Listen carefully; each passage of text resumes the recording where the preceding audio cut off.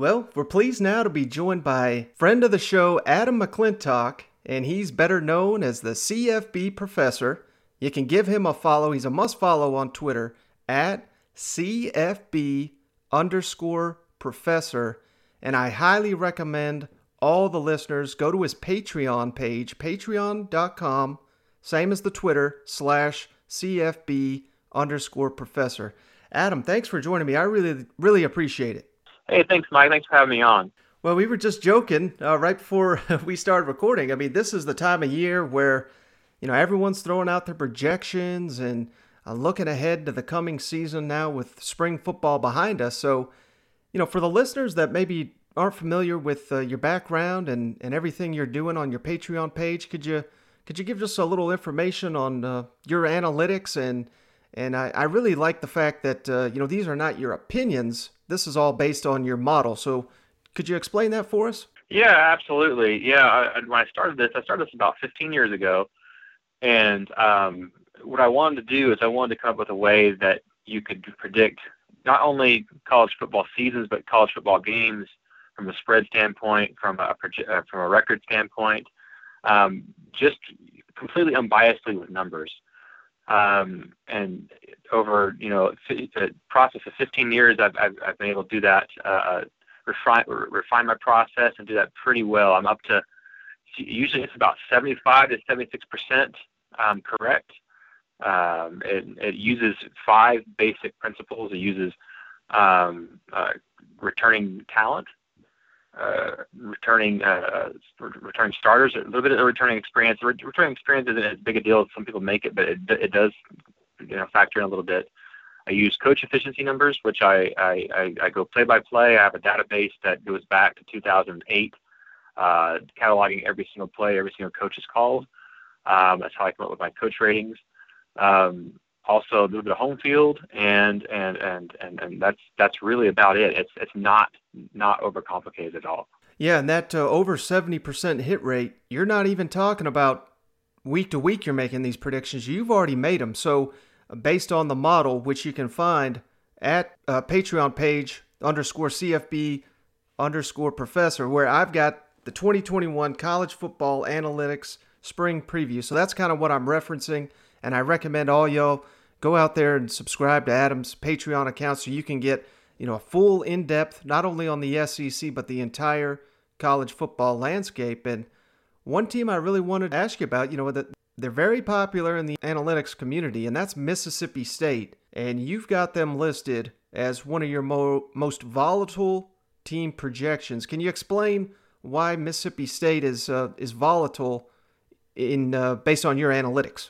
Yeah, I mean it's year 2 of Mike Leach. It's really year 1.5 because can we really count last year as a full year? I know there wasn't full spring, there wasn't full, so it's a little bit of returning production numbers aren't quite what they might be with a full season.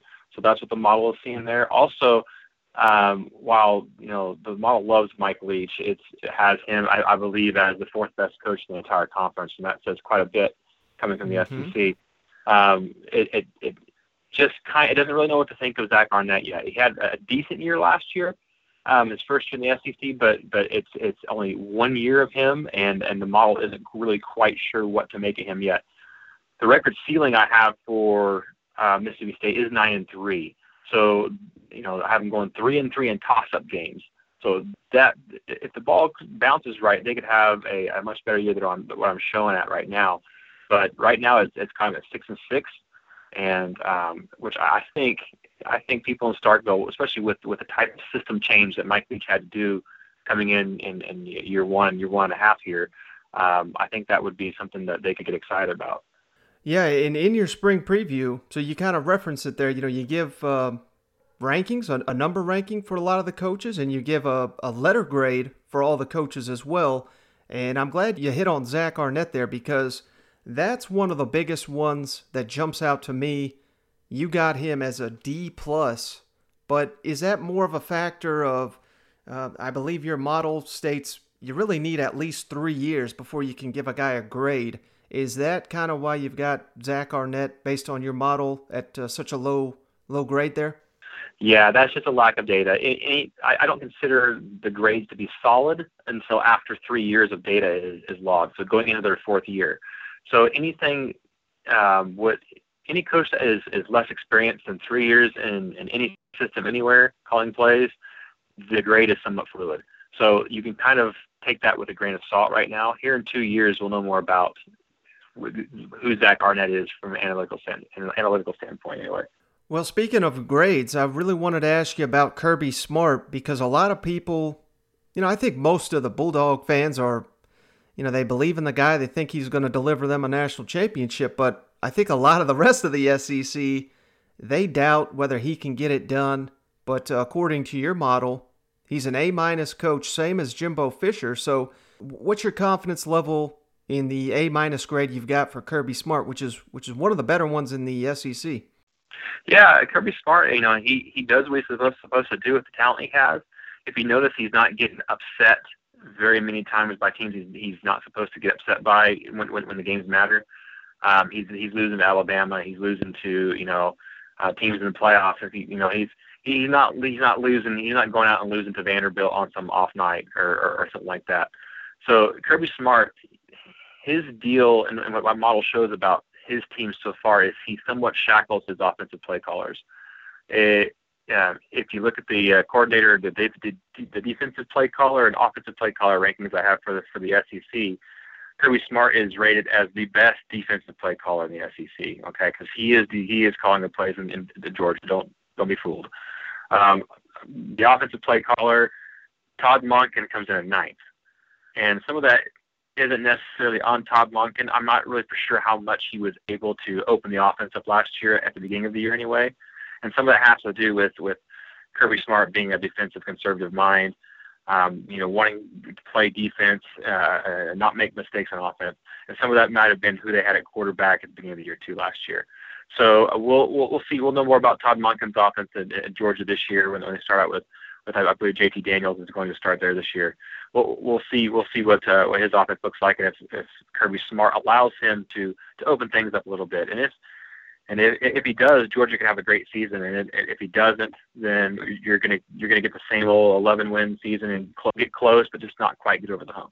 Yeah, I'm glad you referenced Todd Monken, the offensive coordinator there, because everything you just laid out, he's another one you probably don't have a ton of data on, and they made this quarterback switch late in the season. Is there anything in your model that suggests that, if everything goes according to plan, is there anything that suggests that Todd Monken's not good enough to help Georgia win the national championship that has been elusive to that fan base for so long? Well, since I've been doing this, and especially in the playoff era, let's highlight the playoff era because that's where we're at still. The team has not won a national title with a coordinator with a grade C, B minus or below. So Todd Monken, right now it's saying he's not quite good enough to get them over the top to win the national title this year. Now, that's going with coordinators that I have enough data on to give it a solid grade. So I have 6 years of data on Todd Monken. So that grade of a C is pretty solid for him. That is kind of who he is. But it's I guess there is a first time for everything. Auburn won a national title with one of the worst coaching staffs in the modern championship era. That was because of a guy named Cam Newton. So players can overcome that at some points in time, but it's a rarity for somebody like Todd Monken to push his team over the top. Now, one guy that I hear from this fan base more than any other that I don't give him enough credit, and your model suggests that's probably true, Eli Drinkowitz, A- grade according to your analytics. Why is the model so high on Missouri's head coach? Well, and some of that is, I think he's in his third year currently as being a head coach. So some of that is lack of data, and some of that data is coming from Appalachian State, where he, wasn't facing the same competition he is now in the SEC. He wasn't experiencing some of the same roster talent discrepancies between his roster and and the roster of the teams in his conference. So some of that has some leveling back out to do. I do think he is a good coach. He is doing things. He is winning, winning 5-6 games a year with a roster that has one of the least amounts of roster talent in the whole SEC. I think they are second to last in the SEC in roster talent. So he's doing more with his roster than he probably should. I have Missouri projected right now to go 8-4 this year, and if he's able to do that with that roster and in that division in this conference, then that's worthy of an A- grade. Now, let me ask you about Tennessee's hire there, Josh Heupel, which I think a lot of Tennessee fans would be surprised to find out that, according to your analytics, similar grade. Now, I assume a lot of the same applies to Josh Heupel, previously at UCF. Now he's at a much tougher division, but you got him as an A-. So, based on that letter grade, I would assume that you think Tennessee made a good hire here with Josh Heupel. Yeah, especially considering the circumstances which Tennessee's working with. Are there sanctions coming? Are there not? They had a bunch of players bail. Josh Heupel is a solid coach. He's going to come in and he's going to do things right. He's not going to get you in any more trouble.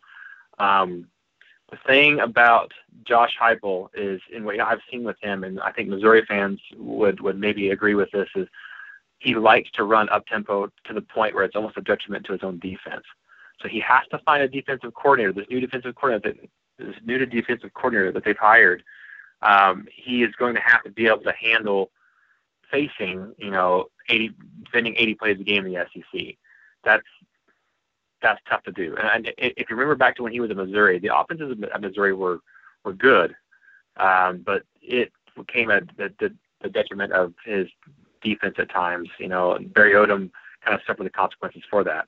So you're gonna have to outscore a lot of teams, especially in the first year or so until that defensive coordinator that he's hired, Tim Banks, is able to come along and maybe get his feet wet in the SEC and learn how to be a defensive coordinator, defending that many plays week in and week out. Now, let me ask you about, I consider this guy a wild card just because I didn't follow much of his career at Boise State, but Auburn's first-year head coach, Brian Harsin, you got him as a B grade, and, that's not a bad grade by any means, but I thought it might be a little bit higher, but maybe that's a factor of being at Boise. He was probably had a lot better talent than a lot of the competition he was going up against. So what are your thoughts on Auburn's new head coach, Brian Harsin?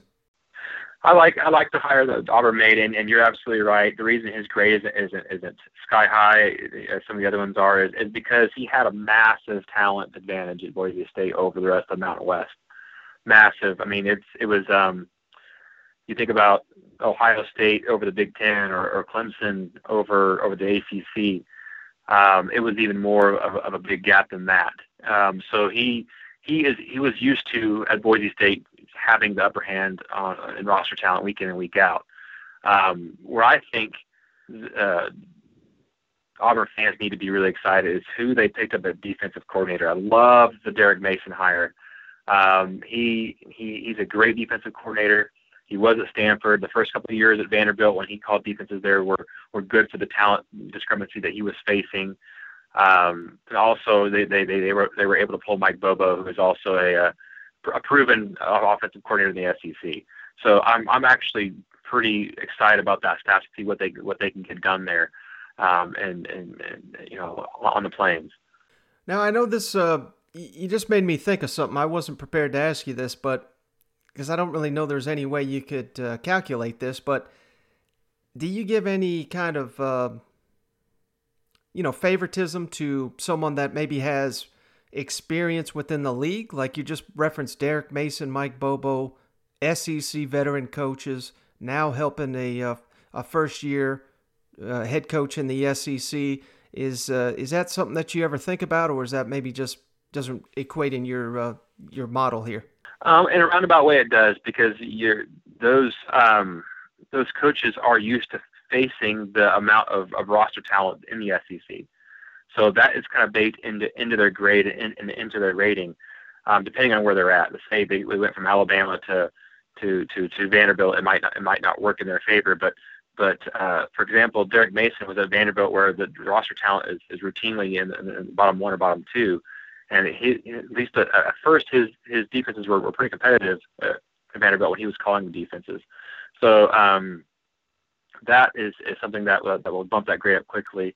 Mike Bobo, the same thing at South Carolina. South Carolina has a little bit less roster talent than Auburn does compared to the rest of the SEC, and Mike Bobo was able to do some good things there also when he was at Georgia before. So he has experience with the amount of roster talent he's going to have at his disposal, as well as those he'll be facing week in and week out. So that does kind of in a roundabout way bake into the coach's grade and ratings.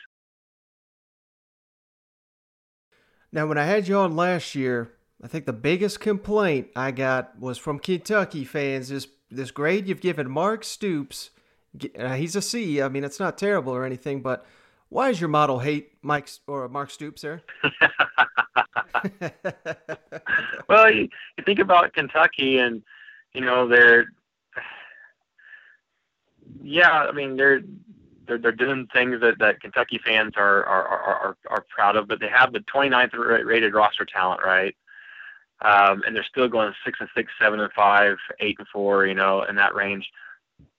He usually has as much talent, maybe not more talent than the teams he's facing, and he's winning about half his games and more half his games. So to me, that sounds about like an average coach, and that's what the model also sees as well, as just an average coach at a C level. And if he was in any other conference, if he was in the ACC, if he was in even the Big 12, maybe his rating within the conference might be higher. But the SEC is an incredibly well-coached conference, and average is going to end up probably at the bottom of that heap more often than not. Now, I wanted to ask you about Ole Miss defensive coordinator DJ Durkin. I was surprised. He's got a pretty solid grade here, B-. He's a former head coach there at Maryland, and I believe he was a defensive coordinator at Florida. And we all know Ole Miss defense was a disaster last year, but defense was just down across the SEC, and Ole Miss doesn't have a ton of talent to work with, or at least they didn't inherit a lot. So your model must seem pretty high on DJ Durkin there. You think he'll be able to improve that defense this year?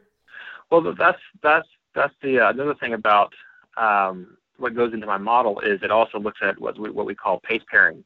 Okay, and pace pairing is certain defensive coordinators are better when they're facing a certain amount of plays per game, and that pace is usually dictated by their own offensive coordinator. So if their own offensive coordinator wants to pick things up and run pace, it usually affects their defensive coordinator in a way that they're going to have to spend more plays from all the 3 and outs and all the quick scoring that their own offense is doing. DJ Durkin is best when he's defending a small amount of plays. Like we're talking in the 65, 68 play per game range. That's not what Lane Kiffin likes to do. He likes to push it a little bit, and so it raises the number of plays that DJ Durkin is having to defend.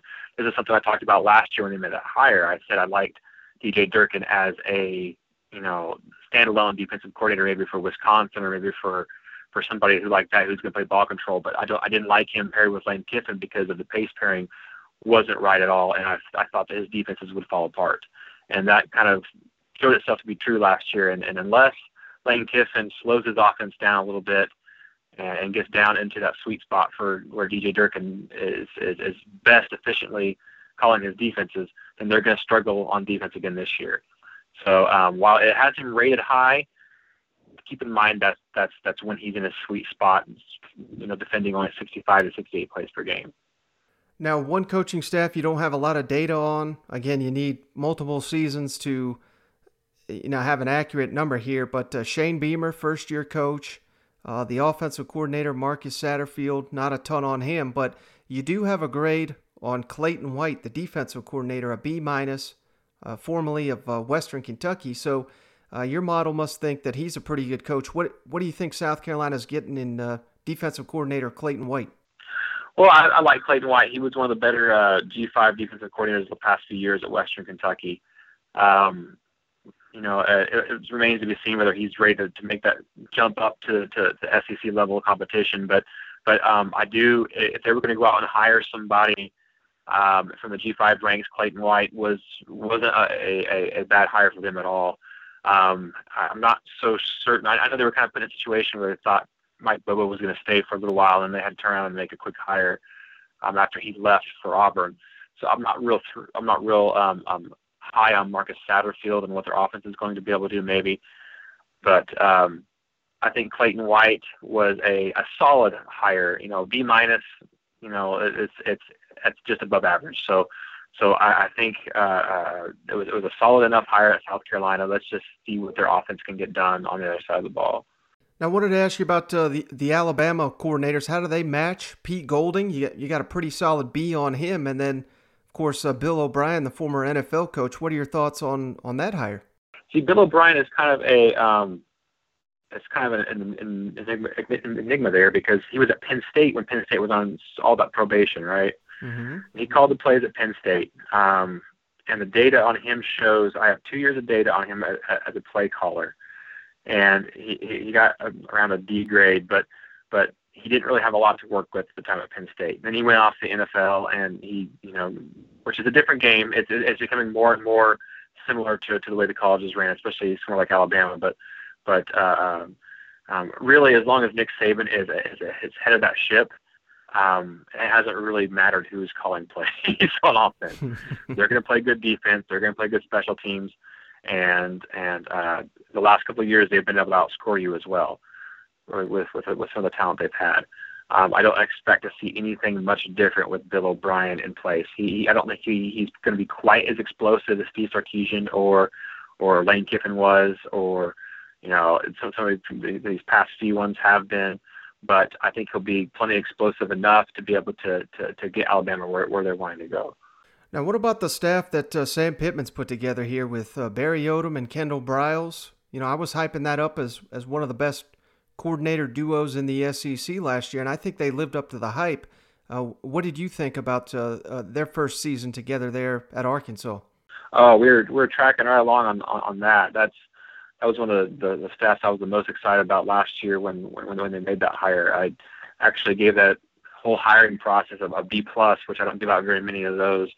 Kendall Briles and Barry Odom, they fit well in their pace pairing. Kendall Briles is a very successful offensive coordinator. He's been a lot of places. He's been proven, to be able to win with talent, without talent, against against no talent. It hasn't mattered. He's been effective. Barry Odom, much of the same way. He had that stint in Missouri where his defenses were kind of being worn out by Josh Heupel's play calling, but taking that away, he's still a very, very solid defensive coordinator. So, and you saw Arkansas was much more competitive last year in a lot of games. So I'm excited to see where the staff takes them. I think I live close to Fayetteville, so it's always more fun for me in college football when the Hogs are competitive. All right, last thing for you, Adam. I just wanted to ask you about the teams you've got listed as playoff contenders from the SEC, and this is based on talent, of course, and the strength of schedule, and I assume coaching as well. Of course, you got Alabama, Georgia, Texas A&M, Auburn, which I thought was a surprise, and Florida, but not LSU. So can you give us a quick thoughts on those teams and why LSU didn't make the cut for you? Yeah, I mean, the first 5 teams you mentioned, they're Alabama, Georgia, Texas A&M, Auburn, and Florida. They all have the talent profile that you need to get in, and along with that, they also have their coaching staffs. Their collective efficiency between the head coach, the offensive coordinator, and the defensive coordinator, they fit in a way that puts them in a position historically to fit the profile of a playoff team. All of those teams return in enough pieces in order to make a run, theoretically with what has happened in the past. LSU, Ed Orgeron, he rolled the coordinator dice and came up to 7s with Joe Brady and having Dave Aranda there at the same time. He's kind of played that roulette again. I don't think it'd be awful lucky if he hit sevens again on his new coordinators. Neither one of them has called a play in the past 15 years at the college level. It's an awful tough place to cut your teeth in the SEC, especially with the type of talent that he's losing at LSU off of the last year's team and even the year before. So LSU, they might be taking a step or two back, and the model kind of reflects that as well. All right, Adam, I can't thank you enough for coming on here and dropping all this information. And like I said, I encourage everybody to head on over to Adam McClintock's Patreon page, which is patreon.com/CFB_Professor. His 2021 season preview is up to 174 pages. You can get that information and a ton more over at his Patreon page. Thanks again, Adam. I really appreciate it. Hey, thanks, Mike, for having me on. I'm ready for a normal football season. All right, guys. So I hope you guys appreciated that information from Adam. I thought there was some outstanding stuff. And like I said, you've got to check out his Patreon. Does a deep dive on every team in the country, get your information on your SEC teams and who they're playing this upcoming season. So a wealth of knowledge, and it only costs like $2 a month. I mean, hell, that's less than a cup of coffee. So head on over to his Patreon page. You can find that information in the show notes if you're interested. Really appreciate him hopping on the line and some interesting comments here. I just remember Kentucky fans getting fired up last season at that grade. I think Tennessee fans are really going to appreciate the fact that he thinks so highly of Josh Heupel. Missouri fans are going to be filling up my mentions, calling me an idiot. Got Missouri pretty low in my power rankings currently, but probably doing them a disservice as well. But once again, just want to thank Adam for hopping on the line.